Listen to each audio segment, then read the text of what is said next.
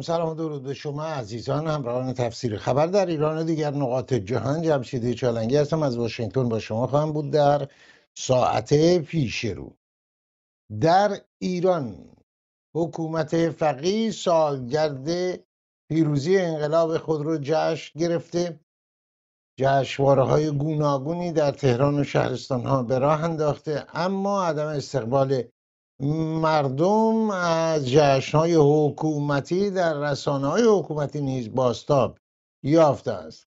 همانطور که پیشاپیش آمار حکومتی نیز خبر از آن می‌دهند که مردم روی خوشی به انتخابات حکومتی در ماه اسفند نخواهند داشت. در عرصه منطقه‌ای چه می‌گذرد؟ تلاش برای پایان دادن به جنگ غزه و کوتاه کردن دست جمهوری اسلامی در آنچه که مربوط به فلسطینی‌ها می‌شود و در خارج از ایران نیروهای مخالف جمهوری اسلامی چه تدارکاتی برای آینده دارند. 45 سال پس از انقلاب اسلامی در ایران.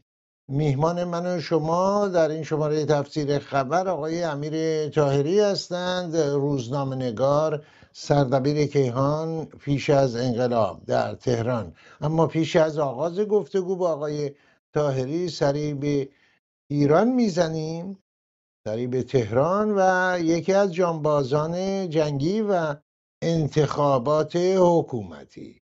دارن با آتیش میزنن، میگن بیاین رأی بدین. به کی رأی بدین؟ برای من رزمنده‌ای که بدنم ناقص بود شما چیکار کردین؟ برای دخترم دم بخت بود چیکار کردین؟ برای جوانایی که دم بختن چیکار کردین؟ برای دخترایی که دم بختن چیکار کردین؟ برای جوانایی که بیکارن چیکار کردین؟ برای مردم چیکار کردین؟ هنوز کفن این بنده خدا خوش نشده. بهترین دسته گلای مردم رو دارین پرپر میکنین. بهترین دانشمندا، مهندسا، دکترا رو شما دارین میکشین. جاش میخواین آخون بکنین. به کی بیایم رأی بدیم؟ برای چی باید بیایم رأی بدیم؟ یه عده لاتو برداشتین، لباس نیرو انتظامی تن میکنین، لباس نمیدونم فلان تن میکنین، میارین میندازین به جون مردم. همه رو دارین از هم میرونین. بعد برای مصلحت نظامتون آدم میکشین، مسجد آتیش میزنین، میندازین گردن مردم.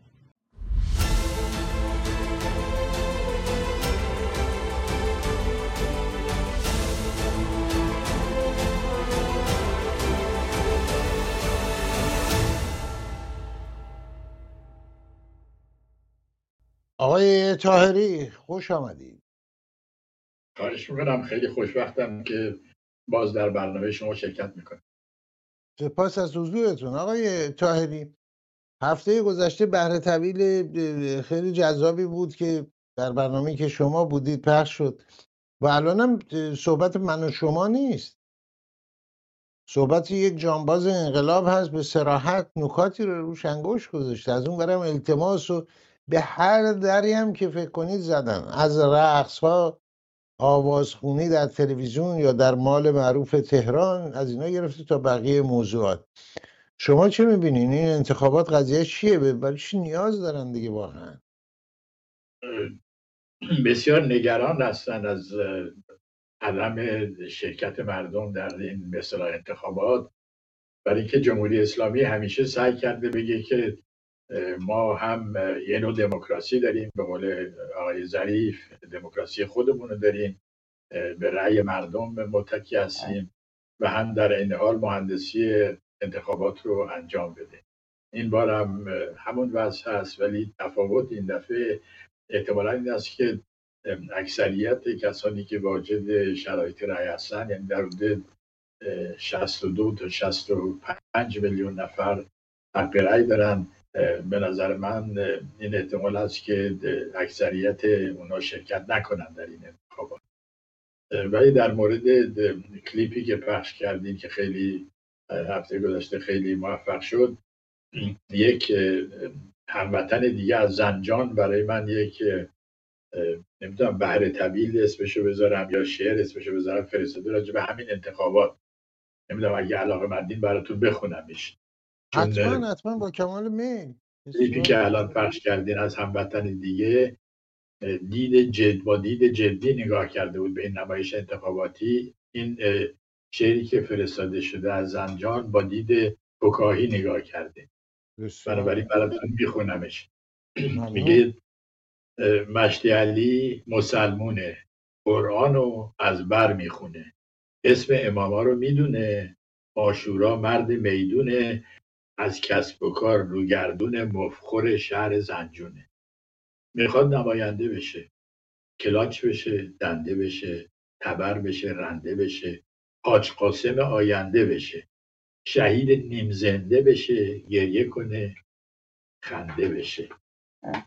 راهشو پیدا میکنه، فرما رو امضا میکنه، خرج مسلا میکنه، کتل رو بالا میکنه، ملا رو دولا میکنه، تو مسجد قوقا میکنه، اجهی تردید میکنه، مشتی رو تجدید میکنه، سپاه صلاحدید میکنه، سواما تمدید میکنه، حجتی تایید میکنه، رهبرم تاکید میکنه. از همه قیفا رد شده، نوکر دیو و دد شده، بدتر از هرچه بد شده، کلکا رو بلد شده، گاو الالعبد شده، 90 گذشته 100 شده. حالا میره تو مجلس، صدای مجلس بعبعه، کف زدنا و بهبهه، حماس خوبه، اسرائیل اهه، رئیس مجلس ابلهه، مشهدی اون ته ته، کاریکاتوری از قهقهه. بله. بله، از چقدر زیباست. به سه دستتون درد نکنه. ممنون که خوندید و برای شما آرزوی تندرستی داریم، همشهری و هموطن در زنجان. آقای طاهری، اتفاقا نکته همینه، یعنی اینکه توی این انتخابات ما می‌بینیم مردم خیلی خیلی به طور جدی و همونطور که اشاره کردیم فکاهی و طنز واکنش دارن نشون میدن. قبلا خب شرکت نمیکردن، ولی الان دارن میگن، با صدای بلندم میگن، در جمع میگن، برای شما میفرستن، برای ما میفرستن و برای به هر وسیله که میتونن دارن صداشون رو بلند میکنن. اینو چطور میبینید آقای طاهری عزیز؟ میدونید از دو سه سال گذشته مردم ایران متوجه سه تا نکته شدن. یکی اینکه این رژیم قابل دوام نیست و اگر دوام پیدا کنه برای ایران خطرناک. دوم اینه که کسی به دادشون از خارج نمیرسه، یک فرشته یا یک نمیدونم نیروی عجیبی بیاد درست کنه فایده نداره، خودشون باید در این مبارزه باشن. و نکته سوم اینه که رژیم اکنون در موقعیت ضعف قرار داره، بنابراین بایستی باش مبارزه کرد، بعد بهش حمله کرد. این مبارزه اشکال مختلف داره، یه مقداریش جنبه تظاهرات داره، یه مقداری جنبه اعتصابات داره، یه مقداری جنبه عدم تمکین در مقابل رژیم داره، یه مقداریش شعر گفتنه، یه مقداریش نمیدونم مثلا تبریز چند روز پیش کسایی که امیدوارن نماینده بشن اومده بودن که به اصطلاح مبارزات انتخاباتی کنن، ولی مردم تا اونا رو توی سکوی خیابون میدیدن میرفتن توی سکوی دیگه. یعنی یه نوع اصلا مثل که اینا جزامی هستن، نمیخوان باشون روبرو بشن و نگرانی های شدیدی رو که رژیم داره در حال حاضر از این انتخابات پرخطر برای رژیم در سخنان آقای خامنه‌ای دیروز دیدیم، در سخنان آقای رئیسی رئیس جمهوری میبینیم، در مقالات متعددی که مینویسن و الان تنها چیزی که برای عرضه دارن این است که خاندان پهلوی و محمد رضا شاه رو بکوبن، مثل اینکه الان انتخابات بین پهلوی ها هست و خمینی گرایان، در حالی که میدونید پهلوی گرایان کاندیدایی ندارن در این نمایش و اصولا علاقه‌ای به شرکت در این نمایش ندارن. ولی جمهوری اسلامی سعی میکنه که همچنان اون دعوای سال 57 رو زنده نگه داره و به بهانه 57 برای خودش مشروعیت پیدا کنه. این خیلی چیز عجیبیه، در تاریخ بی سابقه است که یه رژیمی بعد از نزدیک به نیم قرن سعی کنه مشروعیتش رو در مخالفت با رژیم گذشته ابراز بکنه، برای اینکه چیزی برای آینده نداره که بگه و حال هم که مردم میبینن وضع مملکت چطوره، وضع اقتصاد چطوره، آزادی ها چطوره، دروغایی که مرتب گفته میشه چطوره، زندانیان مثلا آقای خامنه ای امروز 2800 و چند نفر زندانیان رو بهشون تخفیف داده یا گفته آزاد بشن. میشه 1% از زندانیانی که الان در زندانهای ایران هستن و در بین این کسانی که مشمول این عفو نیم بند شدن یک زندانی سیاسی یا عقیدتی نیست. یعنی میخوان زندانها رو خالی بکنن برای که باز به فعالان سیاسی، فعالان عقیدتی حمله بکنن و برای اونا جا در زندان پیدا بکنن. خب آقای طاهری، شما اشاره کردین به پهلوی ها، خانواده و خاندان پهلوی. رضا شاه پهلوی که در ایران میگفتن و میگن که رضا شاه روحت شاد، که یک نقطه عطفی بود در تاریخ ایران. این فقط در داخل نیست، در خارج هم میبینیم، هم از به اصطلاح کسانی که معروف هستن به وابستگی به حکومت فقیه تا کسان دیگری، از چپ گرفته تا کسان دیگری، اونا هم همچنان کار زندگی رو گذاشتن و مسئلهشون این هست و به گفته شما همچنان مبارزه با نظام پیش از انقلاب. این اهمیتش در داخل، در میون مردم چقدر هست؟ یعنی در میون مردم آیا همچنان قیاس جریان داره که نگاه میکنن به پیامدهای انقلاب و قبل از انقلاب و همچنان یک نیروی به اصطلاح پیش برنده است به سوی آینده آقای طاهری، یا نه از تب و تاب افتاده؟ ببینید، اگر منظورتون کسانی هست که به هر حال در جریان 57 شرکت داشتن ولی بعد از اینکه به اصطلاح انقلابشون دزدیده شد به قول خودشون اومدن به تبعید، اینا در وضع بسیار مشکلی قرار دارن، برای که از یه طرف نمیتونن از جمهوری اسلامی واقعا حمایت کنن، یعنی علنا حمایت بکنن، نمیتونن بگن که این جریان 57 در جهت منافع ایران بود. بنابراین چی کار بکنن؟ برای مشروعیت خودشون در ضمن نمیتونن بگن که ما اشتباه کردیم، برای اینکه کسی که میگه ما اشتباه کردیم ممکنه دفعه دوم هم اشتباه بکنه. بنابراین میمونه مسئله باز حمله به محمد رضا شاه و به کل مشروطیت به طور کلی. ولی به نظر من این اهمیتی نداره، برای اینکه در حال حاضر گرایش سیاسی ایران اونجور که من میبینم، حالا ممکنه اشتباه بکنم، میدونید اونجور که میبینم بسته شدن این پرونده 57 هستش.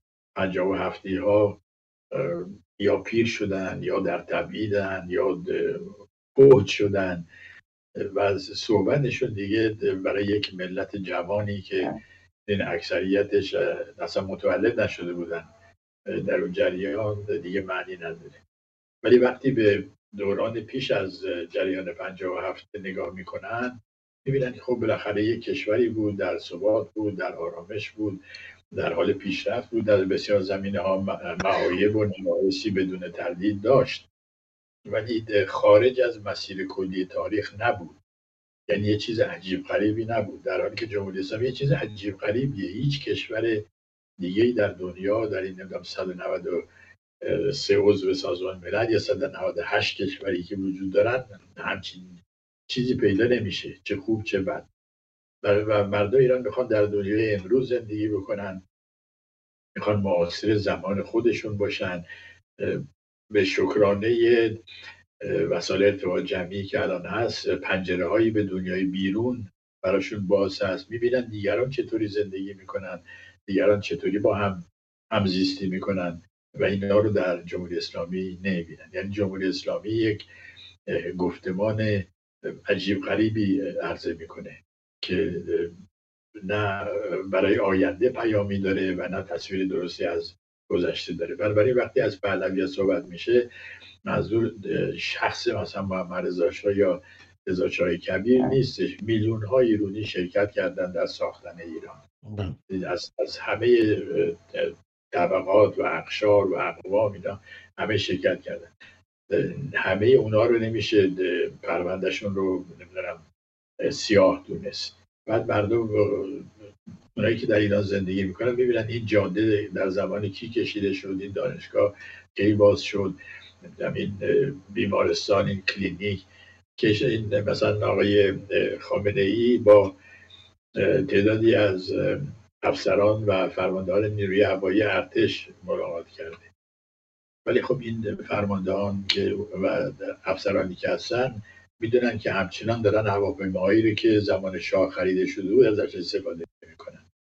میدونن که همون دیسیپلین، همون برنامه‌های آموزشی وجود داره و بعد از نیم قرن جمهوری اسلامی نتونست یک نیروی هوایی مدرن درست بکنه.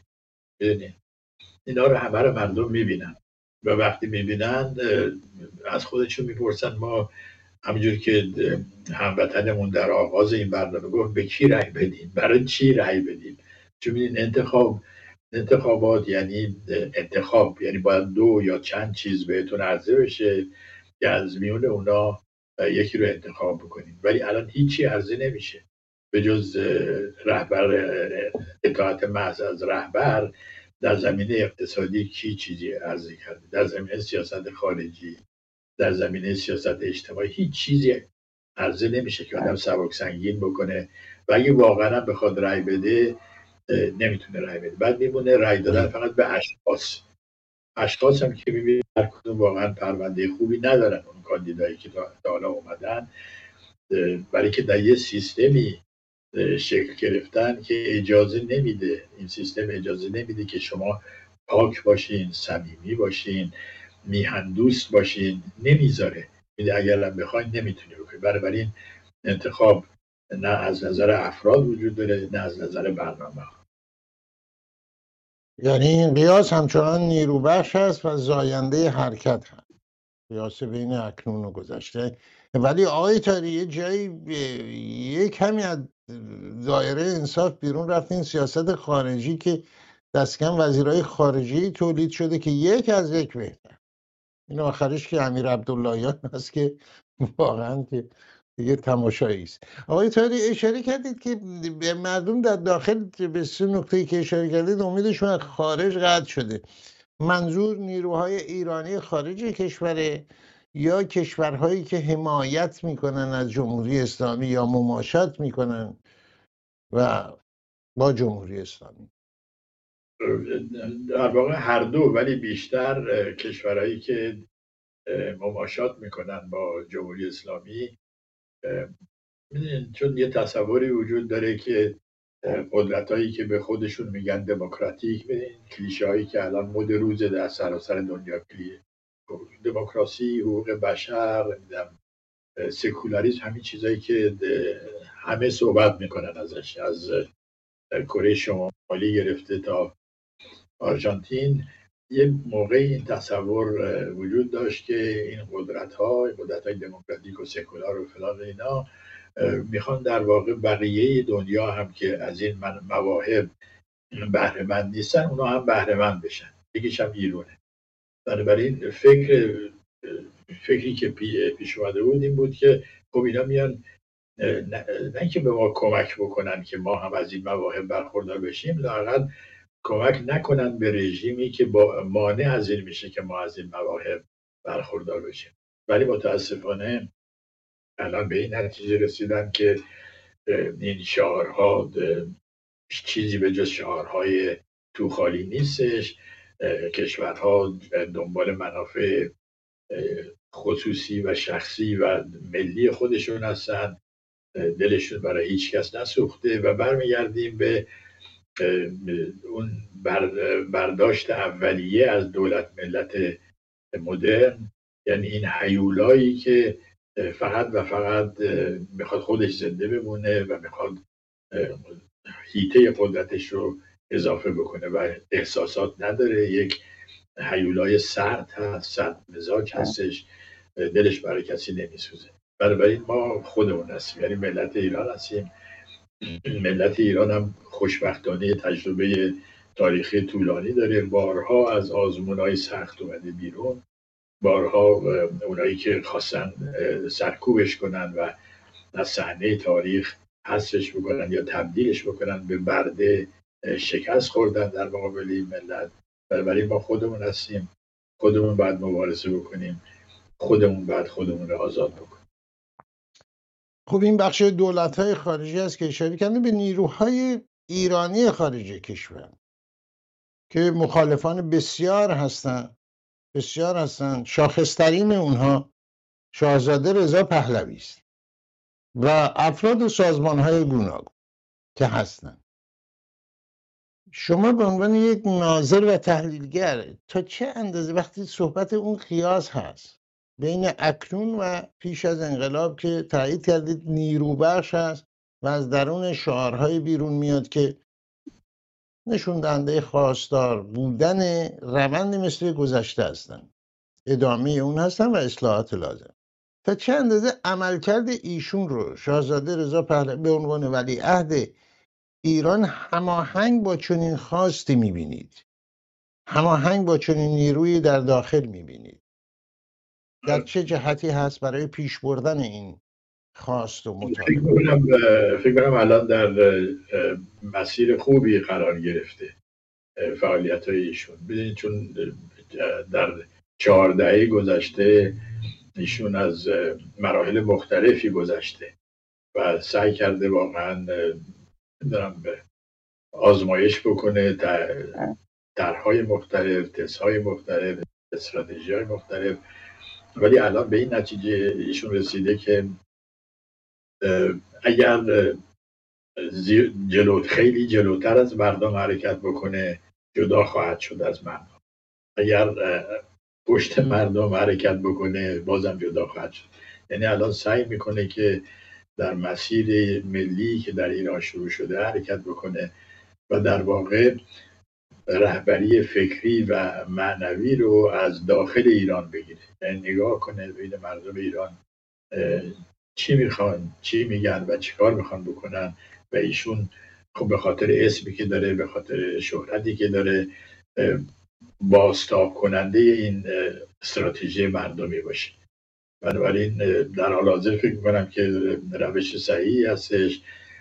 هنوز البته انتقاداتی به ایشون وارد هست و خب این طبیعی هستش، برای اینکه ایشون الان در 2 نقش باید بازی کنه، یکی نقش رهبر یک جنبش ملی و یکی نقش پادشاه مشروطه. این 2 تا گاهی با هم در تناقض هستن، چون پادشاه نباید زیاد وارد گود سیاسی بشه ولی برعکس رهبر بایستی وسط گود سیاسی باشه. در اینجا باز تصمیم نهایی با مردم ایران هستش. اونا هستن که سکان دستشونه، میتونن این مسیر رو تسییر بکنن، این مسیر رو تغییر بدن. اینا همه فهمیدن الان. ولی این 2 نقش که اشاره میکنید اما آقای طاهری، نقش پادشاه مشروطه زمانی وارد صحنه میشه که صحنه و طراحی صحنه منطبق با این نقش هست. الان خبری نیست آیا اون نقش رهبری یک بسیار مبارزات ملی هر عنوانی بهش بدید به طور کامل و درست انجام میشه؟ از حرف شما این برداشت میشه داشت؟ هیچ چیزی به طور کامل و درست انجام نمیشه، چون میدونید مبارزه سیاسی یه واقعیت پویا یا ارگانیک و تغییر پذیر هستش. گاهی زیگزاگ داره، زمین خوردن، بلند شدن داره، چون از قبل که نوشته نشده. ولی مهم اینه که آیا مسیر کلی درست هست یا نه. مسیر کلی درسته، به این جهت درسته که الان مردم ایران به طور کلی فهمیدن که برای اینکه وارد دنیای امروز بشن و مشکلاتشون رو حل بکنن حاکمیت باید ملی باشه. یعنی مردم ایران، ملت ایران خودش بر خودش حکومت میکنه. حالا برای اینکه این حکومت جنبه اجرایی پیدا بکنه یه ارگانهایی لازمه که در این ارگانها در چارچوب مشروطیت روشن شده. یکیش پادشاهی است، بعد قوه مقننه است، قوه مجریه است، قوه قضاییه است، رکن 4 مشروطیت یعنی مطبوعات هستش، بعد احزاب وجود داشته باشن، اتحادیه کارگری وجود داشته باشن، همه اینا. و در این مسیر کلی به نظر من نمیشه رفت و تکیه کرد فقط روی یه جنبش. یه مجموعه است و این مجموعه خوشبختانه در ایران با وجود سرکوب‌های سالهای اخیر بسیاری از اجزای زنده مونده، هم از نظر فیزیکی هم از نظر فکری. و الان در داخل ایران این گفتمان حاکمیت ملی که یک ایرانی ملت واحد و تجزیه ناپذیره و خودش بر خودش حکومت میکنه، این واقعا الان مورد قبول اکثریت مردم ایران قرار گرفت، که لااقل اکثریت ایرانیانی که از نظر سیاسی فعال هستن. یعنی تز اینکه قدرت حکومتی متعلق به خدا هست، بعد از خدا به اماما رسیده و از اماما یواش یواش اومده رسیده به ولایت مطلقه فقیه، این واقعا زمینه‌ای نداره. تزای دیگه‌ای مثل که قدرت متعلق به پرولتاریا هستش، اونم زمینه‌ای نداره. تزای دیگه‌ای که بر اساس اون قدرت بایستی در دست خانواده‌های خاصی باشه، اونم به نظر من مطرح نیست. بله آقای طاهری، خب مثالش هم میتونه این باشه که در دموکراسی هم همینه. برنامه عملکرد آقای بایدن رو نگاه میکنن، عملکرد ترامپ رو هم نگاه میکنن و رای میدن. در ایران هم همینه، عملکرد پیش از انقلاب رو نگاه میکنن چه بوده و بعد از انقلاب چه هست، و این هست که رجوع میکنن به گذشته. همونطور که در 57 آنچه که موجود بود و با رؤیاهای گوناگون قیاس میکردن و به گمراهی رفتن. آقای طاهری، بفرمایید که تا چه اندازه، ببینید تردیدی نیست که دولت‌های قدرتمند که صاحب نقشی هستن در منطقه و در عرصه‌های مختلف، ناظر هستن، اعمال نفوذ میکنن، به خصوص در ارتباط با ایران اعمال نفوذ میکنن. تا چه اندازه این اعمال نفوذها و خواستهایی که دارن محدود کننده نقش یا عملکرد کسانی مثل ولیعهد هست و مخالفان حکومت فقیه، که میدونیم بسیاری در این آمریکا خواستار پادشاهی مشروطه در ایران نیستن، که هیچ ضد اون هستن و در زمان پادشاه فقید هم عمل کردن عملا. بفهم. بله، این ضدیت با مشروطه پادشاهی در ایران ریشه های عمیقی داره در دستگاه سیاست خارجی ایالات متحده. و میدونید حتی پیش از انقلاب در صحبت‌هایی که گاهگاهی داشتیم با مثلا گردانندگان سیاست خارجی آمریکا، این روشن بود. منتها اون موقع به این صورت مطرح میشد که خب بله، میدونید خود آمریکا در قیام علیه یک رژیم سلطنتی به وجود اومد و بعد وقتی به جورج واشنگتن پیشنهاد شد که خودش پادشاه بشه، گفت نه، ما سیستم پادشاهی رو قبول نداریم و بایستی یک جمهوری بشیم، که البته میدونید به اون معنا واقعا برای مدتی جمهوری هم نبودن. بعد جنگ داخلی شد و یا جنگ‌های انفصال و به هر حال تا به شکل کنونی اومد. در این تردیدی نیست که در فرانسه هم به خاطر چطور بگم خاطرات ملی خودشون، انقلاباتی که کردن، بریدن سر پادشاهشون که میدونی هنوزم دارن حسابش رو پس میدن، اونجا هم سمپاتی نسبت به نظام پادشاهی مشروطه در ایران نبود. ولی خب دنیا عوض میشه و الان ما با شرایط روبرو هستیم که توازن قوا در دنیا عوض شده. یعنی الان تعیین کننده سرنوشت دنیا دیگه 4-5 قدرت بزرگ نیستن. نیروی تازه‌ای وارد میدون شده و این نیروی تازه مردم کشورها هستن. ولی ما بایستی، و این کار رو خیلی از هموطنان دارن انجام میدن، منم در سطح متواضعانه خودم در فرانسه وقتی که هستم انجام میدم، آگاه کردن تصمیم گیرندگان این کشورها هست، آمریکا، فرانسه، انگلستان، آلمان، روسیه، چین، هر کشور دیگه، که به نفع همه اینا هستش که ایران تبدیل بشه به یک کشور امروزی عضو خانواده بین المللی به شکلی که الان هست، به جایی که به صورت یک گرگ تنها بیرون باشه و بخواد واقعا دردسر درست کنه. ایران تنها بازار بزرگ دنیا است، بالقوه بزرگ دنیا است که از نظام بازرگانی جهانی بیرون مونده. بنابراین به نفع اقتصادی همه کشورها هم است که ایران وارد این بازار بشه، از امکانات واقعیش استفاده کنه، پتانسیل فوق‌العاده انسانی و طبیعی که داره اینا رو به کار بگیره و از این گذشته بدون حل مسئله ایران هیچ یک از مسائل خاورمیانه واقعا حل نخواهد شد. برای اینکه میدونید وقتی دیدیم برای سالهای سال یک کشور کوچیکی مثل لیبی میتونست اونقدر دردسر درست بکنه در دوران آقای قذافی، خب یک کشور بزرگتری مثل ایران به هر حال بیشتر میتونه دردسر درست بکنه و همینجوری که دیدیم درست کرده. بنابراین به نفع همه هست، حتی به نفع روسیه و چین هست که جمهوری اسلامی پروندهش بسته بشه، ایران با تغییر رژیم وارد یک مرحله جدیدی بشه و یک رژیم واقعا ایرانی وارد صحنه بشه. خب بله، شما به دو جمهوری آمریکا و فرانسه اشاره کردید و پادشاهی انگلستان که البته پادشاهی دیرینه است، اما تمایل یا معروف هست یا متهم است انگلیس که دستی به سر و گوش ملایان کشیده و میکشه. آقای طاهری، حرف شما و راجع به انگلستان که بله بفرمایید.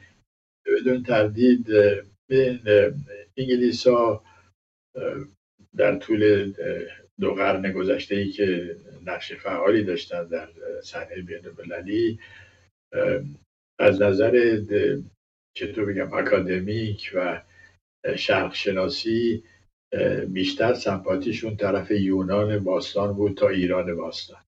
در دوران معاصر هم بیشتر سمپاتیشون طرف عربا بود تا طرف ایرانی. بنابراین هیچ وقت علاقه خاصی به ایران نداشتن. رضا شاه رو دشمن شماره 1 انگلیس حساب می‌کردن. یعنی الان در یک کتابی از به اسم Setting the East Ablaze که داستان فعالیت‌های روسیه و اتحاد شوروی است برای شلوغ کردن هندوستان و نشون میده که در زمان رضا شاه حتی رضا شاه اجازه داده بود که از طریق ایران اسلحه قاچاق بشه به هند برای آزادیخواهان هند برای مبارزه با انگلیس. بنابراین انگلیس ها هیچ وقت وجودی که یک کشور پادشاهی بوده خاصی به ایران نداشتن.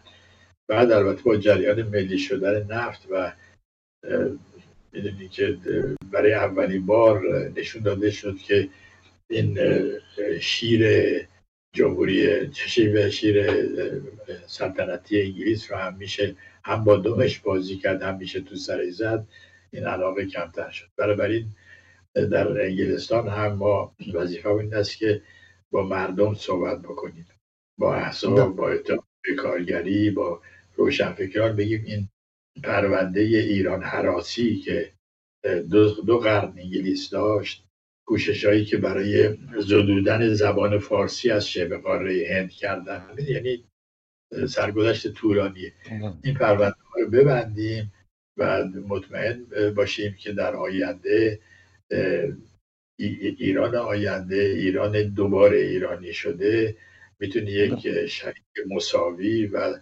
سازنده‌ای برای انگلستان هم باشه.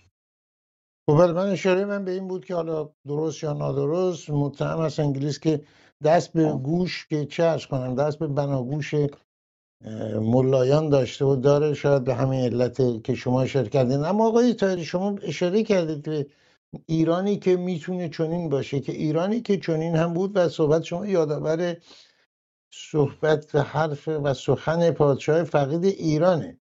به یک نکته ایشون اشاره کرد که قطعا شما در جریان بوده و هستید و به خاطر دارید که رفتن و سقوط ما باعث این خواهد شد که منطقه روی آرامش نخواهد دید و عملا چنین شد. این حرف از طرف مخالفان به خودخواهی محمد رضا شاه فقید تعبیر شد، اما عملا منطقه ما میبینید و ایران هم همونطور که شما اشاره کردید کشور مهمی است و لیبی نیست و حتی سوریه نیست و بقیه نیست. هر اتفاق مهم در اون پیامدهای جهانی داره. انقلاب ایران باعث شد که ترکشاش به نیویورک و همین واشنگتن هم برسه. عملیات تروریستی 11 سپتامبر. حالا تا چه اندازه در این بلبشوی خاورمیانه دولت‌هایی که شما اشاره کردید باید روشنشون کرد که ایران آینده به ضررشون نیست، به سود ایرانیان و همه جهان هست، تا چه اندازه متوجه این اهمیت ایران شدن برای پایان دادن به بلبشوی خاورمیانه؟ بله متوجه شدن، منتها هنوز سیاست‌های مشخصی در این زمینه شکل ندادن و در این زمینه است که ما باید فعالیت بکنیم و واقعیت‌ها رو بهشون نشون بدیم. ببینید ایران همیشه یک چطور بگم ستون فقرات ثبات در منطقه وسیع بوده. از یه طرف آسیای مرکزی، از یه طرف شبه قاره هند، از یه طرف کل این منطقه‌ای که غرب آسیا که حالا خاورمیانه شناخته میشه. و چون ایران به فاصله یک کشور با هر سه تا قاره در تماس هست، بین ما و اروپا شبه جزیره آناتولی است، یعنی ترکیه امروز، بین ما و آفریقا شبه جزیره عرب هستش، بین ما و شبه قاره هند صحرای بلوچستان و اون چه که الان پاکستان هستش. یعنی ایران واقعا یک نقش مرکزی داره و برای ثبات در این منطقه این نقش مرکزی رو نمیشه در نظر گرفت. در گذشته هم، در گذشته نزدیک، حالا به گذشته کاری نداریم، در گذشته نزدیک این محمد رضا شاه بود که مانع جنگ بین پاکستان و افغانستان شد و سر پشتونستان، یعنی هر دو طرف آماده جنگ بودن. محمد رضا شاه بود که در جنگ ران قوچ 1965 میلادی بین هند و پاکستان مداخله کرد، رول میانجی رو بازی کرد و مانع از این شد که این یه جنگ تمام عیار بشه. در 1971 باز جنگ هند و پاکستان، محمد رضا شاه بود که از کشتار پاکستانی‌های شرقی که در بنگلادش بودن، یعنی در پاکستانی‌های غربی که در پاکستان شرقی بودن، جلوگیری کرد. موقعی که در افغانستان کودتا شد و داوود خان محمد ظاهر شاه رو برکنار کرد، باز محمد رضا شاه بود که با فرستادن پیام بهش که اعدام نکنید، مانع از این شد که صدها تن از مقامات رژیم گذشته رو اعدام بکنن. بعد با محمد داوود تماس گرفته شد، هویدا نخست وزیر به اونجا سفر کرد.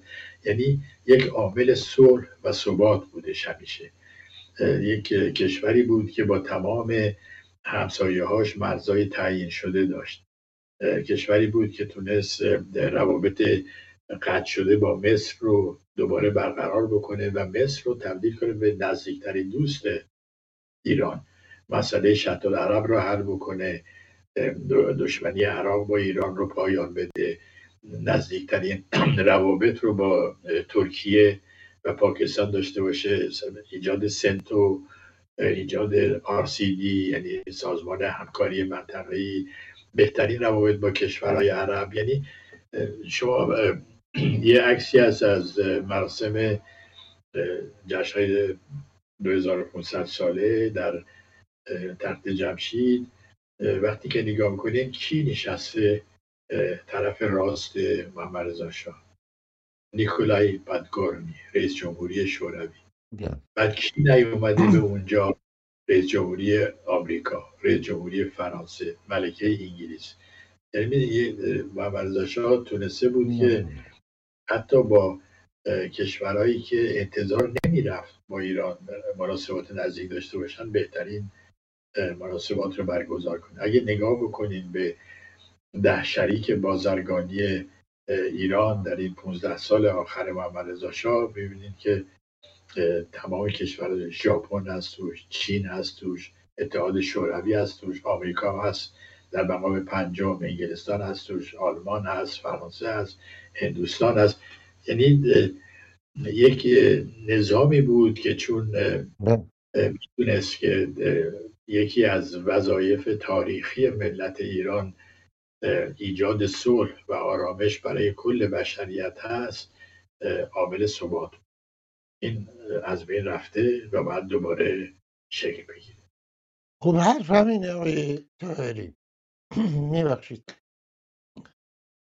ایران همونطور که اشاره کردن با همه کشورها از جمله با اسرائیل روابط دوستانه‌ای داشت و با عرب در صلح عرب اسرائیل نقش فعالی داشت و از جمله کمک‌هایی هم که در سالهای پیش از سقوط ایران به فلسطینی‌ها میشد، کمک‌های انسانی و همه اینها، و این نقش ایران بود. شما به طور وسیع اشاره کردید.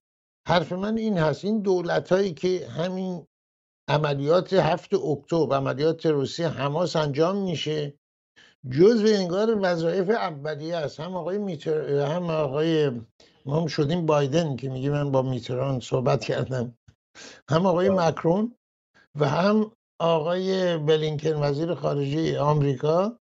بلا فاصله صحبت های اولیه اینی که میبخشید حکومت ایران نقش مستقیم نداشته در این عملیات یا هر چیزی.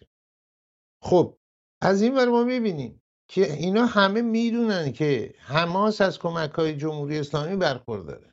ایران پیش از انقلاب هم که شما اشاره کردید و من، الان این نقش اینها چجور میخوان دوباره به اصطلاح باش حداقل ضدیت نکنن یا حداقل تایید نکنن این حکومت رو، پول در اختیارش نذارن که به حماس کمک کنه، به حزب الله کمک کنه، هشت شعبی کمک کنه، حوثی‌های یمن کمک کنه و بقیه موضوع. میبینم چون ادامه داره.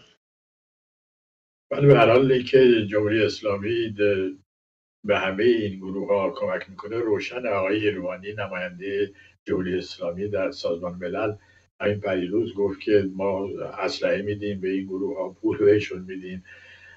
آقای زرقامی گفت ما حتی تعلیم میدادیم که چگونه از موشک ها استفاده بکنن. حماسیون یا گروه حماسی، یه چیز روشنی هستش و به نظر من فرانسوی ها و آمریکایی ها به این نتیجه رسیدن که فعلا سعی نکنیم که یک درگیری مستقیم با جمهوری اسلامی داشته باشیم، برای اینکه اگر گفتیم که جمهوری اسلامی پشت سر همه این کارها هست باید بریم بزنیمش. ولی آیا الان بزنیمش کار درستی هست یا نه؟ مسئله است که باید راجبش فکر کرد. آیا اگه به ایران حمله کردیم مردم ایران متحد نمیشن پشت سر همین رژیم برای که از وطنشون دفاع بکنن؟ از طرف دیگه چه رژیمی جانشین رژیم کنونی خواهد شد؟ هنوز یه چیزایی داره شکل میگیره ولی هنوز شکل کامل نگرفت. ولی مسلم این است که هم آمریکا هم فرانسه هم انگلیس هم بقیهشون تمام این چیزا رو میده. یعنی اینا مطالب به اصطلاح محرمانه ای نیستش. جمهوری اسلامی خودش هم میگه مرتب که ما یک جبهه مقاومت درست کردیم یا محور مقاومت درست کردیم که فلان و فلان و فلان درش هستن. دید غربی ها در حال حاضر این است که ما اول چطور بگم این دستهای یا پاهای اختاپوس رو یکی یکی قطع بکنیم تا برسیم به خود اختاپوس. اول حماس رو از بین ببریم، بعد نوبت حزب الله، نوبت حوتی ها، نوبت هشت شعبی. یعنی به اون شکل به اصطلاح شکار پرندگان که شما هیچ وقت پرنده اولی رو نمیزنینش، برای اگه بزنین بقیه پرنده ها پرواز میکنن و فرار میکنن. بنابراین یکی یکی از ضعیفترین میزنین تا برسین به اصلی. این استراتژی است که الان داره اجرا میشه و اولش از بین بردن حماس به طور کلی. و وقتی این اتفاق افتاد بقیه خواهند فهمید که نوبت اونا هم خواهد شد، یا روششون رو عوض خواهد کرد یا در این راه روبرو خواهد شد با سرنوشت محتومشون. البته در مثال مناقشه نیست، منظور شما من نیست، به طور مثال گفتید من هیچ پرنده ای رو نمیزنم، فکر میکنم شما هم نخواهید زد. مثلا پرنده ضعیف رو کیش میکنیم پرواز کنن برن، نیست؟ بله بدون تردید، منتها این برای کسایی است که شکار پرنده میکنن و بعضی وقتا این پرنده ها لاشخورن، این پرنده ها کرکس هستن. بله در حال بحث دیگری است، اونا پرنده ها چون این هستن و کلاسیه. انسان ها هم گاه بدتر از پرنده هایی هستن برای ارتزاق خودشون. از جمله میبینیم همین عملیات روسی 11 اکتبر، عملیات روسی 11 سپتامبر و بقیه اتفاقاتی که افتاد و پیامدهای این عملیات که به هر حال کشتاری رو باعث شد در بین فلسطینی هایی که بسیاری از اونها گروگان حماس هستن. آیا واقعا گام اساسی برداشته شده برای به گفته شما نابود کردن پرنده ضعیف حماس، یا این که این تلاشا به کجا رسیده آقای طاهری؟ الان مذاکرات زیادی در جریان است و میدونی آینده غزه مطرح است که میدونی این 2 میلیون نفری که به هر حال در غزه زندگی میکنن اینا کجا خواهند رفت. این بخشی از رهبری اسرائیل علاقه‌منده که این اهالی غزه یه جوری پخش بشن به کشورهای دیگه برن و غزه ظرفیت داشتن 2 میلیون جمعیت رو نداره. ولی ایالات متحده در حال حاضر و تا اندازه زیادی اروپایی ها علاقه‌مندند که به هر حال یک موج جدیدی از آوارگان ایجاد نشه و اینا بتونن برگردن به خونه های خودشون که البته چیزی ازشون باقی نمونده، چون واقعا ضرباتی که به غزه زده شده از جنگ جهانی دوم به بعد بی‌نظیر بوده، یعنی بی سابقه بوده. ساختن یا بازسازی غزه نیازمند همکاری همه کشورها هستش. یه چیز نزدیک به 100 میلیارد دلار احتمالاً سرمایه لازم خواهد داشت برای اینکه غزه بتونه دوباره برگرده. کی بر غزه حکومت خواهد کرد الان بحثی است که در پژوهشکده ها ادامه داره، در وزارت خارجه ها ادامه داره، در نمیدونم کسانی که علاقه‌مند به منطقه هستن ادامه داره، ولی هنوز به نتیجه نرسیده. ولی یه چیز مسلمه، این که حماس لااقل به شکل کنونیش دیگه نمیتونه برگرده به غزه و بر اونجا مسلط بشه به عنوان یک نیمه دولت، برای اینکه شانس بزرگی داشت و از دست داد.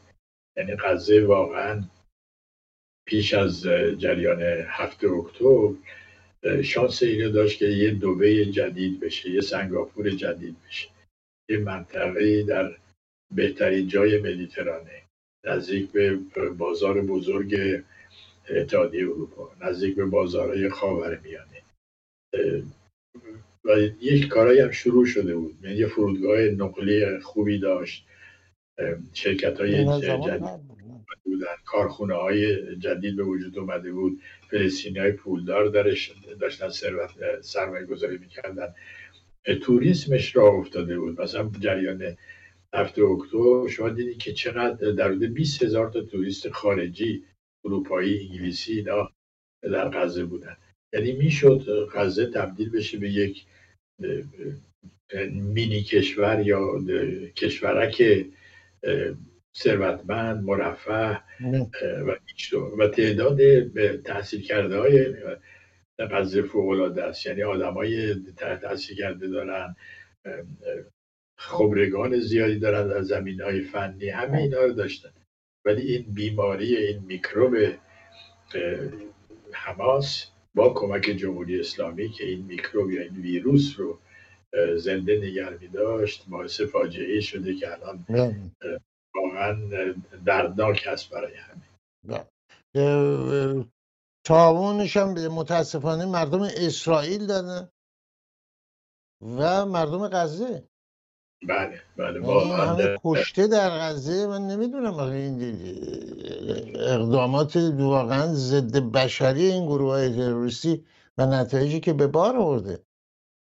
و من این خود محمود عباس، شما قطعا با مسئولان فلسطینی بارها دیدار داشتید، خود محمود عباس ایشون میگفت در اقادیر مراکش که شما هم تشریف بردید، میگفت که ما نیروی انسانی داریم، تکنولوژی اسرائیل، و ما میتونیم یک سپر دفاعی مرفه باشیم برای اسرائیل و اسرائیل اینو میخواد، همین قضیه‌ای که شما اشاره میکنید. ولی خب نمیذاره یه همین به اصطلاح زندگی عالی، ولی نمیذاره و نگذاشتم. الان هم خامنه‌ای میگه بعد جنگ غزه تازه بر اساس محور مقاومت اداره خواهد شد. این حرف تا چند روز آینده داره، حرف آقای خامنه‌ای؟ هیچ آینده ای نداره. ببین غزه باز قبل از جریان 7 اکتبر، این جالبه که بدونین تعداد تخت‌های بیمارستانی در غزه بعد نسبت به جمعیت سرانه 2 برابر جمهوری اسلامی، تعداد بیکاران نصف جمهوری اسلامی، درآمد سرانش تقریبا نزدیک بود به مصر و اردن. یعنی یک جایی بود که راه افتاده بود و علت هم اینه که سرمایه های زیادی به اونجا میرسید. این سازمان آوارگان سازمان ملل مخارج آموزشی، مخارج بهداشتی، همه اینا رو تامین می‌کرد. بعد ثروتمندان فلسطینی از خارج سرمایه گذاری میکردن. قطر پول فوق‌العاده‌ای در اونجا میذاشت، کشورهای عرب دیگه. یعنی همه وسایل و شرایط برای ایجاد یک کشور نسبتا مرفه وجود داشت. ویروسی که آقای خامنه‌ای به اونجا صادر کرد همه این وضع را عوض کرد. بله بسیار کار. و در همین موقع بود که پولایی هم از قطر در تحصیلاتی که اسرائیل ایجاد میکرد وارد غزه میشد و این پولها بخش بزرگیش هزینه ساختن تونل هایی شد که امروز روز صحبتش در میون هست و مورد بهره‌برداری گروه های حماس و جهاد اسلامی و بقیه هست شد همه اینها. و این طرح و این خواست اقلیتی در پارلمان اسرائیل که نه عملی است نه به اصطلاح صلح طلبانه است، که مهاجرت افراد فلسطینی ها از غزه با مخالفت دولت های مصر و بقیه هم روبرو شده و قطعا دولت های بعضا لرزان در کشورهای عرب نمیتونن چون این طرحی رو همراهی بکنن و مسائل مشکلات تازه‌ای به بار خواهد آورد. سپاس بسیار داریم از آقای امیر طاهری گرامی و به امید دیدار در شماره‌های آینده تفسیر خبر. آقای طاهری عزیز، خواهش می‌کنم. بینندگان گرامی، هر کجایی که هستید برای شما آرزوی شادی روزافزون داریم حتی المقدور، و با من همراه بشید در کانال شخصی یوتیوب که میبینید نشونیشو. در اونجا گفتنی ها مجال بیشتری هست با شما در میون خواهیم گذاشت، چرا که در اینجا فرصتش نیست و بیشتر ما میزبان مهمانان گرامی هستیم در تفسیر خبر. آخرین مطلبی که در اونجا هست یک انقلاب و 2 نوع روشنفکر، 2 نوع روشنفکر و نتیجه عمل کرده این 2 نوع روشنفکر در به ثمر رسوندن آنچه که انقلاب اسلامی نامیده شده و روی کار آمدن روح الله خمینی و همراهان او.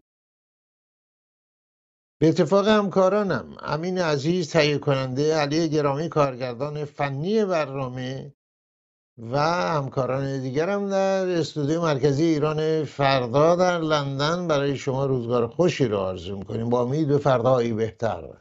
با برآمدن آفتاب از فراز البرز سهند و سبلان آسماری کوساران دنا درا کلوند کو زاگرس تفتان بینالود درفک و شیرکو کوساران تاراز منگشت و زرد کو و تابشان بر فلات ایران زمین. روزگارتان خوش، تندرستیتان پایدار باد. ایران هرگز نخواهد بود.